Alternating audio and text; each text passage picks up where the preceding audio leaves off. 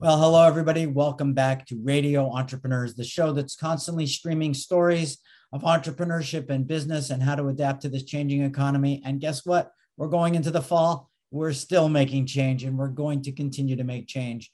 And I'm excited about our next guest who's been on the show before, because as the world of our economy changes, so do the laws around us change. And there's some things that are brewing on the West Coast that I think is going to affect all of us. So I want to welcome back Walter Foster, partner Eckert Seamans. Welcome back, Walter. Thank you, Jeff. Thanks for having me. Oh, it's my pleasure. Walter, you brought up in another meeting a couple of weeks ago a new ruling in California, or a new case that's being filed. I'm not sure what state we're in. Why don't you tell our listeners, because I think all entrepreneurs want to listen to this one. Sure, happy to do so. So recently, the state of California, after investigating Blizzard Activision for 2 years, filed a lawsuit.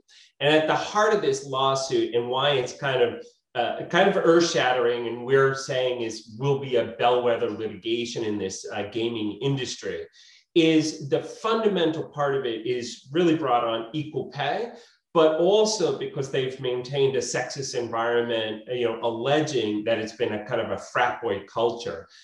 Many of your listeners would know that Blizzard Activision is the World of Warcraft, Call of Duty, and Candy Crush, and is part of $1 billion industry that is worldwide, that has grown and will continue to grow. But the games that they've produced, as well as their employment environment, have been really largely male dominated. The California state agency charged with enforcing the anti-discrimination laws recently, about a year ago, both federal and statewide had instituted new equal pay laws. And this is really kind of the first of its kind that we're seeing that's going to bring the hammer down on this industry and many others about making sure, and particularly usually, of course, it's women, are getting equal pay as men for the same or similar jobs. So we're watching this one really closely. But you had mentioned also about an employee did they walk out? Yes. So that's what really got to me, that here the employees, they found their voice and they found their hammer. So this case, unlike what we would call the isolated incident cases, is like, oh, somebody's having an affair at work and doesn't really, affect me. What this case is really laying bare is a systemic kind of approach and really management, again, allegedly management supported discrimination against women. And when the case was announced, the response by the Blizzard folks was, oh, these are really old. This happened a while ago. They're outdated. You're mischaracterizing it. It's not true. We call it the dig in and fight it mentality. Within days, they had a walkout by large parts of their employee group. And I've never seen a group of employees react to the company's position publicly on the lawsuit, basically saying, oh, no, this is an extremely sexist environment and you've got to do something to fix it. And the two things that, to me, what that indicated is, here's a state agency bringing the case against the company. You now have almost every employee saying, we will cooperate in that. So they're going to testify as to what has happened to them, support those allegations in a way I've never seen before. It's almost like, for us litigators, it's almost like if the case is over, if you have your entire workforce fighting against your management style, you're in deep trouble. So that was really, kind of the seismic reaction by the employees that was well noted across the country. There's so many ways that you've ticked me with this whole thing. I've always told employers that there's the official legal structure and then there's the unofficial structure, and that workers create their own structure within an organization that people follow, that they have their own thought leaders, not the ones who are anointed by the organization, but anointed by themselves. Sure. And I try to get leaders to understand this. And, where unions used to say, I have to have a formal structure to represent you, here we found a sort of a new age way of working that Americans, and I really think this is an American psyche, we're Yeah, talking. interesting. Feel Yeah. very empowered. They've Very. come together on their own, and they speak without the formal structure of a union or the formal structure of an organization to act on behalf of the betterment of the full group of people. And I think this is very important to watch, because I believe this is a typically and uniquely American behavior, which will continue to happen. That Americans are more mobile and more free, and millennials, especially since we're talking about technology in the West Coast, millennials have this belief that I talk to, that the way the world has been built was built wrong, and it's up to them to stand up to maybe even, let's say, baby boomers, who I am, and I think you are as well. Yes. And really try to, and not sort of let them go too far. So I see this as a very important business and social movement that's not going to stop. It's going to give people the sense of power. Sorry for my speech. Yeah, I agree 100%. Your insight. I have also seen about what I would call the employee culture, to put it another way, that whatever legal compliance are, if you're not keeping, morale up amongst your employees, you won't have a company. So this is voting by the feet, and is an empowerment we have not seen. And I think it's here to stay. And it's interesting that it's happening in the gaming industry, because the gaming industry, the average age most likely for this group of employees is much younger potentially than other types of industries. And so I think you're taught, but it's an entire new industry that didn't exist for the baby boomers, right? Like this is like an amazing worldwide phenomenon. And what you're seeing already is a management structure that's not even realizing that their base is women. That women comprise much of the online gaming and a continuing growing part, where it was really male dominated. But on the larger piece, the employees without any union structure, and I will say because they had a written petition to the management group with certain asks. And I looked at that very carefully, and it wasn't your typical, I would call it rabble-rouser employee request. So typically what you see from the rank and file is, we want that CEO president gone. He's the one that has created this. There wasn't any such request. What there was a request for is no longer private confidential arbitration agreements with us. So they have signed, as part of their employment relationship, if anything goes wrong, including a sex harassment case or whatever, it's all confidential and arbitration out of the courts. No one can see it. And many believe that had led to the particular, emboldening this environment.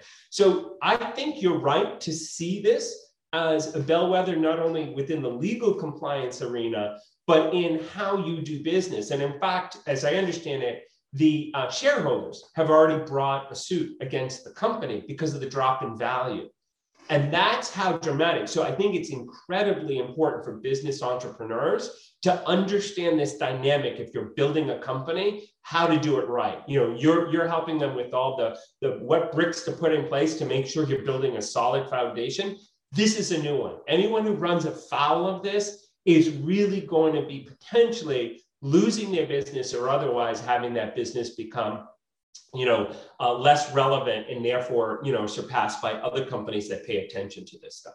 Well, again, I know a lot of people don't like to touch issues because they just don't want it to hurt them. But in all this discussion, we've left human resources out of it. And, that's a constant debate and discussion I've had with many people in academia and or organizational work. And, the whole, compliance issue for HR, that they're working so much on compliance and they want to keep their jobs, and they're trying to sort of subdue issues, and not have things bubble up. And, I'm not sure that HR is really equipped in today's world politically, or their skill sets, or what their real agenda is to deal with this too, because I'm sure these organizations had HR departments, and where were they? That's like saying, where was the CIA giving information about Afghanistan? Sorry. It's like, it's after the fact, but I don't think that's what they were structured to do. They were structured to say, this organization's functioning day to day. We're doing payroll. We're doing this. We've got our employment letters out. We're doing our recruiting. Everything's smooth.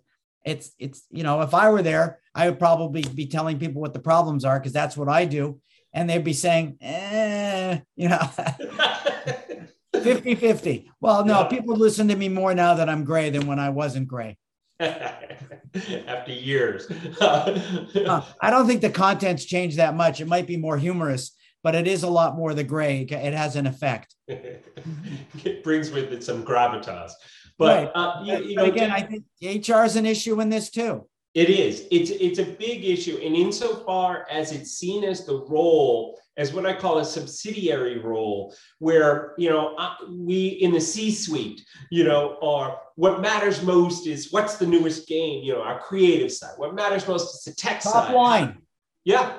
Top line and therefore bottom line, results, where HR doesn't have that until you come to this. So here's where the HR gets translated, because this lawsuit is going to require and they've already hired an outside law firm to look at the company from top to bottom, not only on this frat boy culture, which you have to eradicate. Like that's like you've really gone far afield, but they're looking at the equal pay issue. So when you've hired, how many women are in the creative department? How many women have a seat at the table at the C-suite? And what are they getting paid? And that has not seen the light of day. That's where the shareholders and the company has been put at risk if you haven't assessed that in terms of the compliance. So either the ostrich approach of like HR just does compliance, and it doesn't really affect the bottom line insofar as you think that is the, if you will, the role of HR. You've got it wrong. So, and I'll just add, at the C-suite, I'm glad you brought it because I think everybody's culpable. The fish rots from the head down. But, if I see 90 out of 100 executives, I say, why do you have such a nice office? We should get rid of it. You're too comfortable. Get out of your office. Let's destroy your office. You gotta be out with your people. You got to read, it's like those CEO TV shows where they wear a disguise and they learn about their organizations. Right. If they're not mingling, then they're doing the wrong job as well. I mean, I think we've all sort of fallen prey from top to bottom and have to relook at this whole thing. And how this is. I think you brought up an important subject because this whole equality issue, gender issue, it's not going to go away. No. It's because it's the right issue. It is. People might say it's the wrong issue or they don't like it, but It is the right issue, because if you've ever been judged inappropriately in your life, it's the right issue for everyone. It is. And really, this is the continuation of both the Me Too movement, which was, right, left, and center, focus right before the pandemic hit, and is not going to stop. And in fact, it's actually really better for organizations as well as the shareholders that women are in the C-suite and running these companies, because and I think the gaming industry is a very good example. My daughter happens to be a gamer. And works on the Twitch platform, loves this world, is part of this world. It's still a difficult environment for women. But when women are at that C-suite table, making the decisions of like, okay, Call of Duty is a fantastic franchise. What are you now going to do about all the women and the girls? Because the girls who are playing is a younger age in terms of the video games. And that is a market that is largely still untapped. You've tapped into this, machoism, single person shooter type game, and we've run with it. Great. Now your industry has matured. You have an incredible way to grow. How, if I'm a shareholder, I'm asking the question, how are you doing that? How are you going to make money as we move forward? It comes down to culture. And a lot of companies that do business, foreign companies I deal with that are very successful, they don't look at culture. And I think we've all got to look at what our culture is. I'll just throw you back generational. When I first moved here I'm originally from Canada. Yeah. I had started businesses before. I had worked for Fortune 500 companies. The headhunter said to me, you always would say to me, where did you go to school? And I'd go, when I came down here, and I had a lot of experience, and I'd say, and I look, and they'd say, where did you go to school? Did you go to McGill? That was their first question. And, over the years, my answer has been refined. I look back at them. I go, where did you go to school? Harvard? I go, there's more than one school in Canada. There is. And when I didn't go to McGill, people would say to me, well, it might be harder for me to get you some interviews. I'm like, excuse me, did you read my resume? Did you read my experience?